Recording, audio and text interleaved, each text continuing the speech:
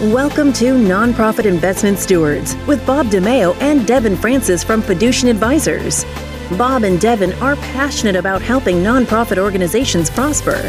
Whether you oversee endowment, foundation, or retirement plan investments, this podcast exists to help stewards improve performance, reduce costs, and discover strategies that enable your charitable organization to prosper and advance its mission.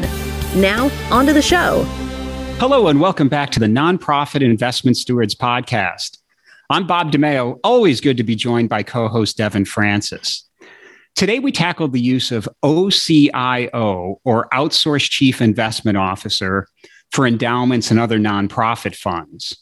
We're excited to have one of mine and Devin's talented Fiducian partners as our guest, and we're about to gain a better understanding of the OCIO landscape and why so many nonprofits are adopting this approach to investment management. I know our guest will also touch on some of the challenges and even some of the potential pitfalls. But before all of that, Devin, so good to be with you. How's your day going? So far, so good, Bob. The sun is shining and happy to be here with Matt Porter. Matt leads our endowment and foundation practice at Fiducian, and I actually work very closely with him on our E&F Business Council. Matt has been with the firm for more than 20 years, and in addition to leading our E&F practice, he also chairs the investment committee, and he serves on our executive committee. So he is a very busy man.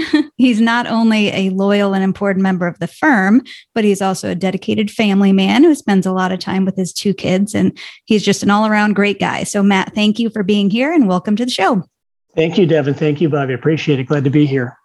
Matt, we're just thrilled to have you on the show. And before we really get into your expertise, maybe you can share just a little bit about how you landed in the space of focusing in the nonprofit world and even more so OCIO endowment management. Sure. Thanks, Bob. As I think about my time at the firm, I've worked on almost every kind of client that we have, be it a pension plan, a 401k plan, endowments and foundations. But I found myself as time went by really identifying with the mission of a lot of our nonprofit clients, endowments and foundations, and what they were trying to do. And as you step back and think about the good work they do and how we can help in that work, be it investment performance or helping them fulfill their missions, it really resonated with me. And I think where it finally took the turn where I said, this is where I want to spend my career, was at a client. And I got pulled aside by the chief financial officer after a meeting. And he said, Matt, we're really struggling with the decision-making here. We don't have investment experts on the committee. Do you think you guys could do this for us? And the bell rang in my head that said, wow, this is a really great business that we can, in a new way, help clients better their mission and be better at what they do. And so it really made me think about OCIO in addition to the nonprofit space being where I wanted to focus my career. You received a sign. Indeed. So Matt, for some of our listeners that may not be very familiar with this OCIO term, can you describe some of the terms and the differences between what's known as the traditional investment consulting model and then the discretionary or OCIO type approach? Sure, Devin. So when we think about traditional investment consulting, it's what most people think about in our space. And it's where a firm comes in as a trusted advisor, gives advice, gives counsel, but all the decision-making authority and most of the work still falls on the client. So we would come in, talk to them, they say yes, and then they take the rest of the work from there. In the OCIO space, a couple of terms you may hear that are a little different. It could be called discretionary. It could be called delegated services. There's a number of terms that go with this. But the main difference here is that the decision-making authority is turned over to a third party. So if an OCIO is engaged to work with a client, they then have the ability and the authority to pick investments, to process transactions, to do a lot of the work that was typically done by a client in the old traditional investment consulting model, which still is a huge part of our industry. But OCIO just transfers that authority legally through a contract or otherwise to that third party to allow them to do that work on behalf of the client. And Matt, talking about clients, can you share a bit about the types of clients that you work with and even more broadly that the firm works with in an OCIO capacity? Sure. So the work can be done by a lot of different kinds of clients, but where we do a lot of our work can be with a university or a college endowment fund, Could be a charitable or a private foundation, healthcare systems that might have operating reserves or board designated assets or some large pool of funds, a civic or a cultural institution. Think about museums or symphonies or zoos, senior living communities or continuing care communities, associations. We also do, it's a little different than the work that I do in the endowment foundation space, but we do a lot of work in the space with defined benefit plans and defined contribution plans in an OCIO capacity as well. So what are some of the advantages of an OCIO relationship? So there are a lot. I'm glad you asked that question. When we think about the nonprofit space, and that really encompasses endowments and foundations and a number of other organizations, as we've worked with these types of organizations in the past, we see their staff and their leadership really have a couple of mandates they're trying to work with. One is they're advancing the mission the best they can, but they also have to keep an eye on cost and keep them as low as possible. The boards are filled with incredibly passionate, talented, dedicated individuals that might not come from an investment background.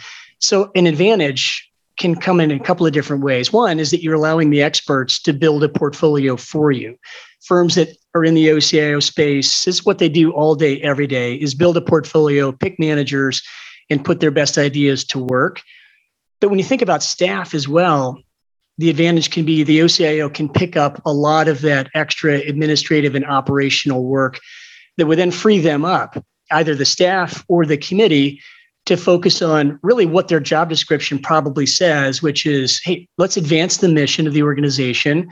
And it gives them more time to focus on the strategy, the governance, the oversight of whatever of those client types I listed a moment ago that they work for, and really frees them up, takes that responsibility off their plate. And then they can get into a relationship where they're learning and growing with the investment portfolio, but don't have to spend the time they need to today if they don't use an OCIO in doing that work.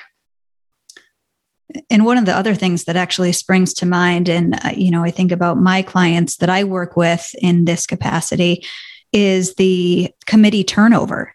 So oftentimes we are the most longstanding member, quote unquote, of a committee for our clients. So I'm thinking of a university client that we have where we have served as the consultant through 3 presidents, 5 or 6 iterations of the underlying investment committee. So a lot of times when you have committee turnover, that leads to decision-making that is kind of short-term in nature. And so if you employ an OCIO approach, you avoid making those short-term decisions. So I think that's another advantage that, that could be pointed to.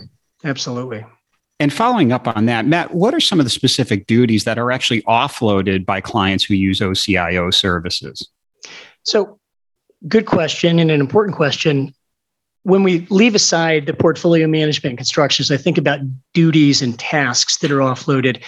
They can be many, and it can really be customized by what the staff or the organization wants to do. But some of the typical responsibilities that can be offloaded are trading, cash flow processing. Think about sending wires in and receiving wires.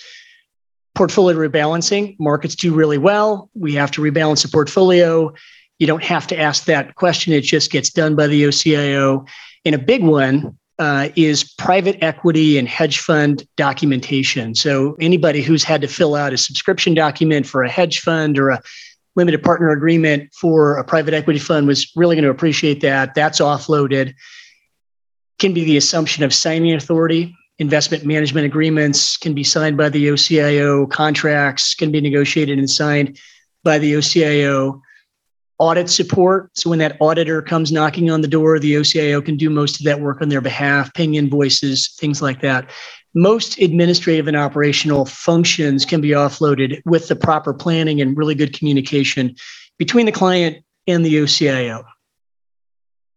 That's great. So it really alleviates the vast majority of the administrative burden from the staff. And as you mentioned earlier, frees them up to do what's more important to the institution. So that's great. So let's talk a bit about portfolio construction. How does the Fiducient team approach building a portfolio for an OCIO client? Devin, I'm really glad you asked that question. in all my years of doing work, and it's been with a lot of different kinds of clients, different size clients, I've never come across two clients that are exactly the same. So we've thought about and contemplated as we built the OCIO business, do we have a off-the-shelf solution for clients, or do we do something more custom? And really what we came down to from a decision standpoint is that custom is absolutely the way that we have to do this, because every client has a unique need, and we can build a portfolio that's tailored for their specific return targets, their risk targets. They may have liquidity needs that are important to them. They may have a litany of requirements or needs that they have to meet. These can include things like environmental, social, governance, or ESG requirements. They may have some portion of the portfolio pledged to a rating agency, and those have to be treated differently. They may have DE&I, or diversity, equity, and inclusion objectives they want to have really incorporated into how they build their portfolio. Those are just a few of the things that are considered here, but we thought that custom for each client is the right way to make their goals front and center and be able to accomplish those in the best way. Matt, when we talk about the investment committees and such we're working with at a university, hospital, various endowments, charitable organizations, many of them are comprised of really sophisticated, smart, talented individuals with a lot of investment experience and knowledge. And I think there might be a misunderstanding out there about, if we go OCIO, we're completely resigning or don't even have a need necessarily. Can you talk a little bit about how committees and clients stay engaged in things like setting target returns, defining risk, overall asset allocation, and things of that nature? Sure. This is not, in a relationship like this, it's not a set it and forget it, don't pay attention to the portfolio anymore. Committees are vitally important to the process of establishing goals, understanding what target returns are, what are the purposes of these portfolios. And so when we begin work with a client, there's a very robust discovery process that we go through before we do any work at all. And we start with questions like this. What's the purpose of the portfolio or portfolios? You have a number of clients that we work with, a number of different asset pools within their organization. Each one might have a unique need. What's the time horizon? Are there any short or intermediate term considerations that we should be aware of? Some client might hire us and they might say, or it could be an existing client, they might say, we have a capital project that we're going to do in 12 months. The markets have been rocky. We need to really be mindful that those dollars are there when we need them. So it's something that we need to be aware of to account for as we build portfolios. What's the spending policy? Is it appropriate? Is it realistic? Should we help think through what that looks like? Are there any portions of a portfolio that are pledged or restricted in some way? And so we've got to make sure that we understand all those dynamics, and they can be fluid. And if we think back to last year when the pandemic hit, having that conversation about goals and objectives and risk tolerance, we might have that at the front end. And when you talk about risk tolerance, when the markets are strong and trending up, that's an easy conversation. But risk tolerance, when the markets get rocky or they're trending down, can lead to a very different result. And so when the pandemic happened last year, the rapidity of the way the markets moved down was pretty startling. And been doing this for a long time. And remember when this happened during the great financial crisis and when the internet bubble from 20 years ago was part of the conversation. Clients can have a very different reaction in a committee meeting, even in an OCIO setting, and say, wait a second, we need to really rethink what we want to do here. And our job in any OCIO's job is going to be to have that conversation about risk and about long-term goals. And if we change through panic decision-making or a difference of opinion around a table about what to do in different market conditions, it really has an impact on the long-term ability of that asset pool to successfully reach the goals that the committee is trying to reach. So that's a conversation. When we take these responsibilities over, we engage the committee all the time about what's happening, what's changed, is there something else we need to know? And if not, the portfolio can continue to move forward as it has, and we don't need to change the objectives. But if something has changed, and it can be small, it might lead to a different approach. But communication, education, and a real understanding of what are we doing? What does it mean? And how should we proceed has got to be an important part of that relationship of an OCIO back to an investment committee. And having those sharp investment minds or minds that really understand the mission of the organization are really important to that input process so that we can build and create the best portfolio and relationship possible for that client. What stories or examples can you share regarding an OCIO structure working particularly well? Wow, there's a lot of them. And this, my favorite part of the OCIO space is watching what the work does allow for our clients to be able to do. But I do have a client, there's a couple of them, but I have a client it's a sizable Midwest university, and they'd never worked with an OCIO in the past. And they came to us and hired us as an OCIO. And immediately there were a number of things we thought we could do and work with them and collaborate with them on. But there were divestment projects. There were really different ways to structure portfolios, the addition of private equity in changing the way they think about liquidity and what a portfolio looks like in collaboration with them over some time. And it didn't happen overnight, but it took a number of years. And then also watching the work the staff was doing internally before we got there, removing that work from them, and then allowing the conversation to be much more productive about how the portfolio should function, how we can structure a custodial relationship to make it more efficient for the client, for our interaction as their OCIO with them. And then fast forward that a number of years to see the success that's been shown in the investment results, the satisfaction I think the internal staff has with the way the relationship works, and the time they now have to focus on duties inside the university, inside the college, to focus on treasury functions, finance functions, and other things that they didn't have as much time to do. And it allowed their staff really breathing room to move forward. So it's really been a success with a lot of work on both sides, but it's been certainly a success that we're really proud of as an organization. Boy, that's fun, Matt. And you and Devin and I know just how professionally satisfying it can be to be in that sort of relationship. So thanks for sharing that. Maybe you can also share, because you mentioned earlier, it's not a one size fits all, and traditional remains a large part of our investment consulting and advisory practice. So when is an instance or a circumstance where perhaps it does not make sense for a nonprofit to use the OCIO model? Really good question, Bob. There's a couple of things that come to my mind. And probably the easy one is if a group, and a foundation, an endowment, some other organization is large enough that they have a pretty robust internal staff, or if the committee is full of investment professionals that want to keep that authority, that just doesn't make sense. I think about endowment funds that are $3 or $4 or $5 billion or larger, and they've got 15 people on staff internally. That probably doesn't make sense to consider that in that space. But maybe another spot where it might not make sense is if an organization just isn't comfortable turning over authority. They're so used to doing it themselves. They're not ready to do that. They shouldn't just give it over and then be worried, be thinking about all the things and really want to run the process, even if they've turned the authority over. And we've seen this in a couple of examples where we have traditional consulting relationship with clients. We introduce the concept, and I want to be clear here that there is no, you should do this or you should do this from our perspective. You can be traditional investment consulting as a client, and that's perfectly fine for a lot of clients. OCIO is fine for a lot of clients, but in some cases, OCIO might be better for a client, but they just don't realize it yet. And so through process of helping them understand how we can relieve burden, improve the process, make it more efficient, it can be an evolution to that ultimate OCIO objective they may have or may not. So I think about a couple of examples of that. If it's really large, probably not the best solution for them.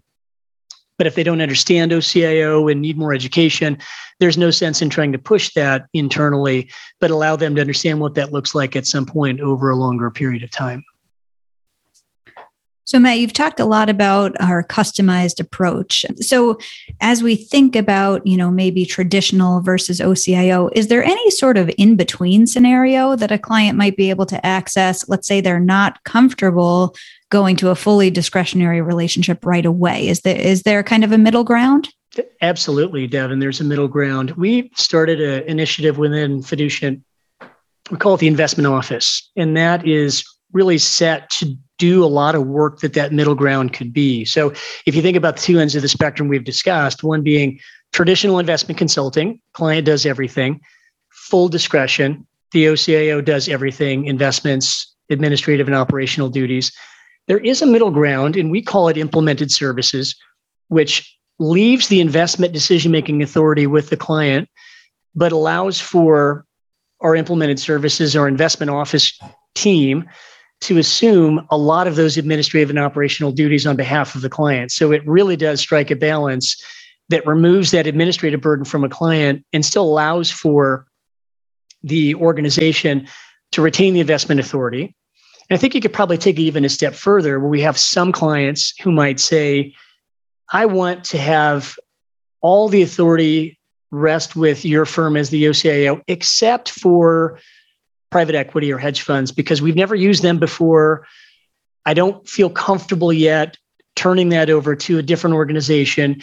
Can we retain final rubber stamp approval for those until we get comfortable with it? And we've done that as well. So I would say the first middle ground is implemented services. And it's really the way we come to market for a lot of our clients now, or new opportunities now, is we take on a lot of the operational and administrative duties in the investment office and leave the decision-making with a client, or we can tweak and tailor the way that our solution might work on the investment side as well. It's really customizable, and it's a discussion with the client, the committee, the staff, to see what fits their needs the best today, and then to continue to have that conversation down the line to see if those needs have changed or if there's a better way to service what that client might look like. So lots of answers to that middle ground, and it's pretty wide, but absolutely there's a solution there. Yeah, some flexibility. And I think that's very helpful. And Matt, you have provided so many terrific insights. I really appreciate the way you think about this and frame it. Are there any final takeaways that you'd share with nonprofit leaders who oversee an endowment or a foundation or some other charitable organization pool of investments? Sure, Bob. As I think about OCIO, traditional consulting, and how they relate to a nonprofit organization, one of the first questions we get is OCIO more expensive? Is it worth it? And when I've seen the impact it's had on some of our nonprofit clients that are operating with lean staff, and they have objectives and goals they have to meet, and they're doing double duty, an OCIO solution can really work well for that client. And if you think about it, there is an extra cost because there's more work on a firm like ours. But when you also realize that staff doesn't have to hire an extra person, they're able to focus more time, energy on the things that they are really in their job description today, an OCIO solution can really provide relief for an organization, for a staff, for a committee that might not be comfortable building that portfolio on their own, and can create a relationship that's built on trust, that's built on great communication, great guidance, education along the way. We've always looked at this when we work with a client. We want an educated, confident committee member is much more effective in their job.